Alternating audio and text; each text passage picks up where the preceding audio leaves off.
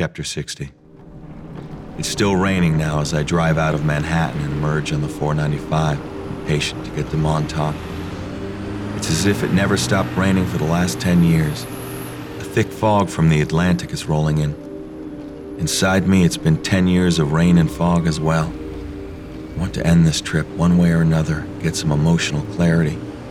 I'm tired of throwing my life into the air like a juggler, not knowing if I can catch all the spinning plates before they come crashing down, unable to make a choice between my past and my present. The last 3 days and nights behind the wheel seem like a lifetime to me. The long-awaited reunion with my dream lady is only a few hours away. I almost want to postpone my arrival to savor the delicious moment of finally arriving. The horrible weather is not letting up, so whether I like it or not, gotta slow down. The daunting rhythm of raindrops on my windshield makes it difficult to see the lanes on the Long Island Expressway, much less drive within them. Combined with the ghastly bolts of lightning shooting across the sky and the thunder splitting the black clouds above me, the storm distorts my focus. My eyes are glued to the road, but I need time to collect my crazy, disparate thoughts. So I get off at the next exit, Van Dam, and realize that I'm not far from the Greenpoint section of Brooklyn in the Hole, the decadent lounge bar where Louisa and I first met a decade ago. I decide to revisit the Hole's decrepit neighborhood. The infamous watering hole was built inside an abandoned warehouse a couple of blocks from the riverfront, with a parking lot in the back next to a dump strewn with rusty carcasses of broken-down cars. Once on Greenpoint, I take a right on McGinnis and drive along until I spot Freeman Street. What a perfect address for the Hole. I make a left and cruise down my memory lane toward the East River. The Hole and all the vacant lots have disappeared. Maybe the place only existed in my imagination anyway. The entire neighborhood has been transformed into something clean and modern, no longer funky and chaotic, gentrified into neat apartment buildings and spiffy commercial spaces with newly planted trees along symmetrical sidewalks. It's pretty, passionless.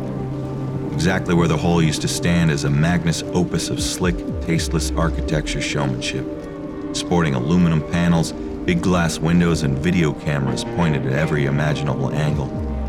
It's a bank, I think, as it says Credit Union in big letters above the entrance. I pull over and let the car idle, listening to the rain, remembering fondly the dive where lots of tormented souls were searching for a little peace of mind, one night of horny pleasure, or an opportunity to simply forget everything, including themselves. It was a place to give yourself a break from yourself. And now, the lost souls have gone elsewhere, and the neighborhood has become a shrine to greed. I wish I hadn't stopped and seen this travesty of modernization. I pull out and head back to the LIE. It's time to move on in more ways than one.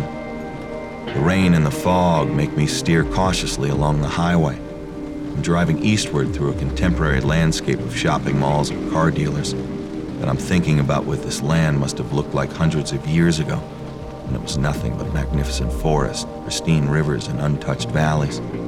This land was the land of the Iroquois before the French and English fur traders showed up and decimated the native tribes with European diseases. It took me until the ripe old age of 40 to find out that my maternal great-grandfather was an Iroquois Indian, a member of the Mohawk tribe. The Iroquois was called Haudenosaunee, or the people of the Longhouse, because that was how they lived, in long, narrow shelters with several families together. I was never curious about my own heritage, but the Iroquois connection tickled my fancy. The Mohawks were warriors, developing arrows with flint heads to overpower their enemies.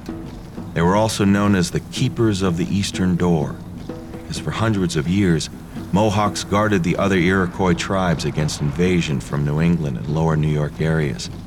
So it is perfectly possible that my ancestors hunted, fished, fought out here on Long Island in a past century. I turn south at the Saltitos Parkway and then catch Route 111 until I make a left on Route 27 near East Islip. The rain hasn't let up, nor has the fog lifted. There are fewer and fewer cars on the road. I'm driving almost like I'm an automatic pilot, a pigeon flying home by some navigational magic. The solitude makes me think of my Mohawk great-grandfather. How would he have managed out here all alone in the darkness with rain coming down ceaselessly, fog clouding his view of the trail? The old Mohawk must have been thinking this was the end of the world.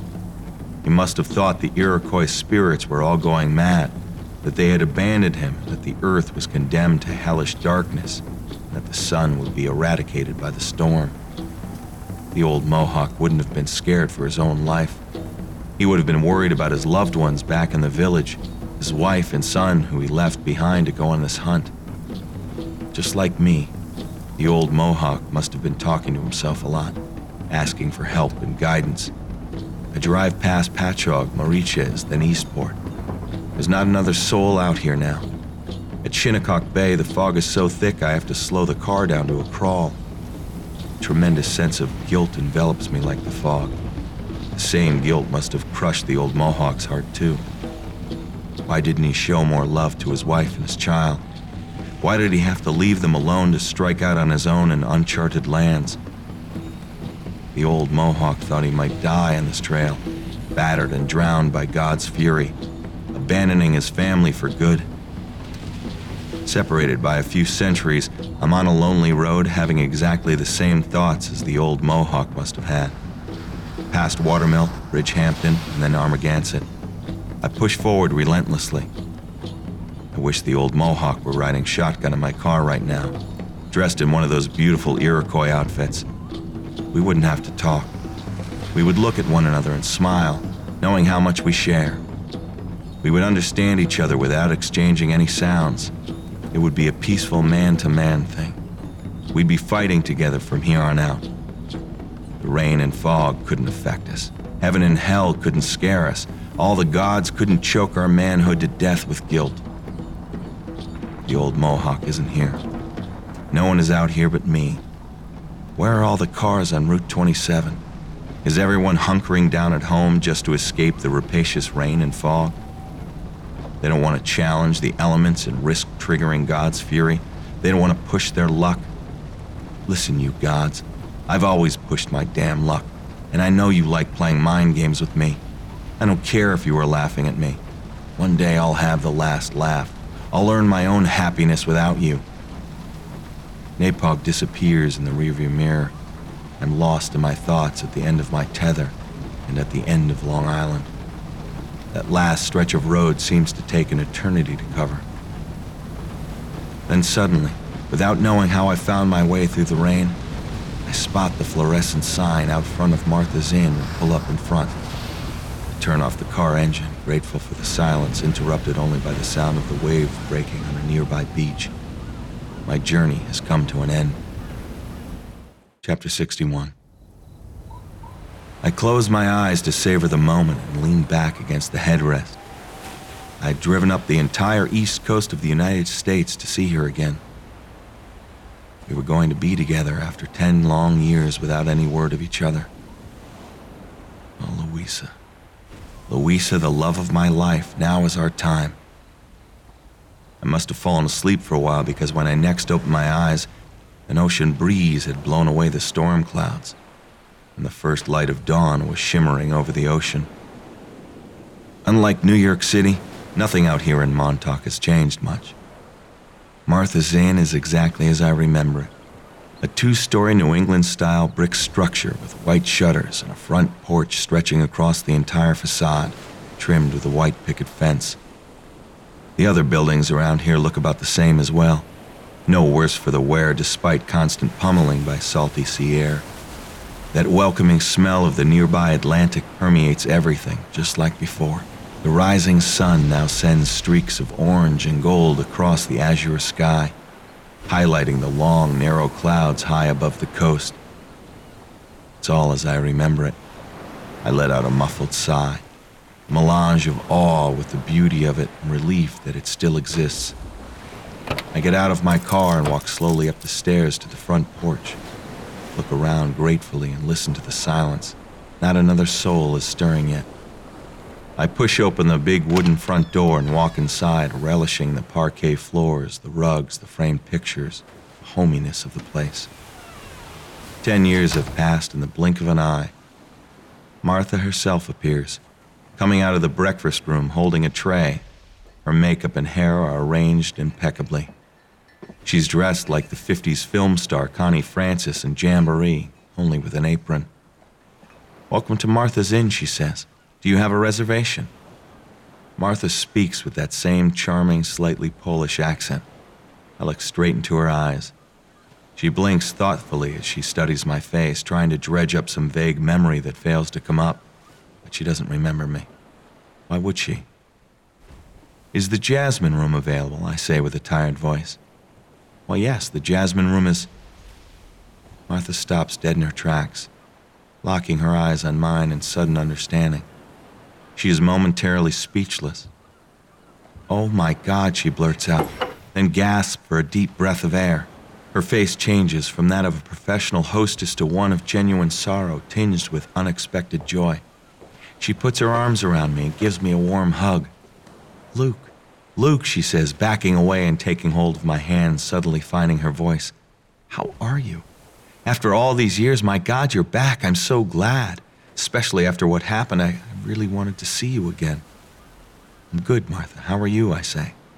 But all I'm thinking about is her turn of phrase, especially after what happened. Obviously, my appearance has flustered the good woman. Martha collects herself skillfully, yet her words, especially after what happened, continue to echo in my mind. Not bad at all," Martha is saying to me, though I'm not really listening. Her voice is trying to break through the fog in my mind. "My God, Luke, it's so good to see you again. I thought of you many times over the years, and here you are." I don't know how to respond, so I smile and say nothing, blinking my eyes at Martha with acknowledgement. "Silly me," Martha continues. "I'm just chattering on like a parakeet. Let's sit down and talk later. You look tired. Go on up to the Jasmine Room and I'll bring you a cup of hot tea, all right?" "2 teas, please, Martha." "2 teas? Yes, I'm expecting someone." "Expecting someone," repeats Martha, looking a little lost. "You know who." "Oh, I see," she says warily, forcing herself to smile. "Well then, go on up. I'll see you in a bit." Without any further delay, I climb the wooden staircase, walk down the hallway, and resolutely open the unlocked door to the Jasmine Room. The key is in the lock, and I leave it there for Louisa whenever she arrives. The room is exactly as I remember it. I close the door and breathe a sigh of relief, kick off my shoes, walk over to the window and open it. A sudden breeze of salty wind blows into the Jasmine Room, bringing the music of the ocean with it. It's a violent melody, underscored by the backbeat of thunderous waves crashing against some rocky cliff not far away. It is exactly the way I remember it. Without taking off my clothes, I lay down on the king-size bed and pull the quilt over me because the breeze is invading the room with its early morning chill. My heart is pounding away, exploding in my ears. She will show up any time now. What am I going to say to her? Nothing. I'm not going to say anything. Explanations will be useless. I'll just take off her clothes, go down on my knees and start kissing her toes, then work my way up from there, not skipping a square inch of her lovely body. Maybe I can tell her later how much I missed her. Maybe I can explain how I was half alive for all these years.